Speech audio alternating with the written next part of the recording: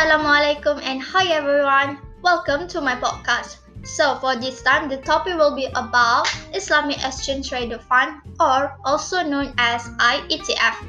Don't worry, I will explain further about this topic, so keep your ears to the ground. Do you guys know what is an Islamic ETF? For your information, an Islamic ETF and conventional ETF share the common characteristic. The main difference between a conventional ETF and Islamic ETF is the benchmark index that the Islamic ETF tracks. An Islamic ETF only tracks an Islamic benchmark index where the index constituents comprise companies which are Sharia compliant only. Furthermore, an Islamic ETF is also required to appoint a Sharia advisor or committee to provide expertise and guidance to ensure that its structure, investment, and all matters related to the fund's activities comply with the Sharia principles. Now, let me explain more about the essential features of the Islamic Exchange Traded Fund. The following features is: first, diversification.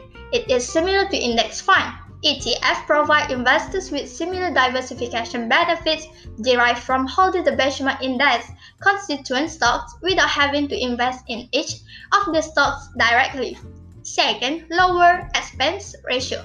As a passively managed fund, ETF incurs lower management fee and lower transaction costs as compared to an actively managed fund.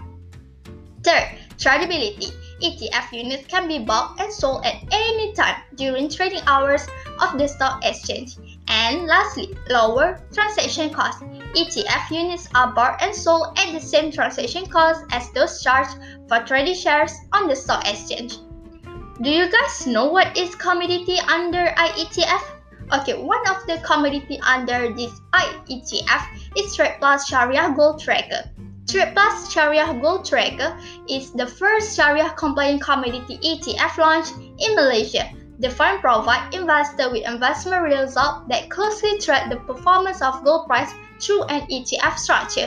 It is available for subscription in US dollar via the primary market and tradable in Malaysian ringgit via the secondary market. The fund is suitable for investors who seek exposure into gold through a Sharia-compliant investment structure and have a moderate risk tolerance level.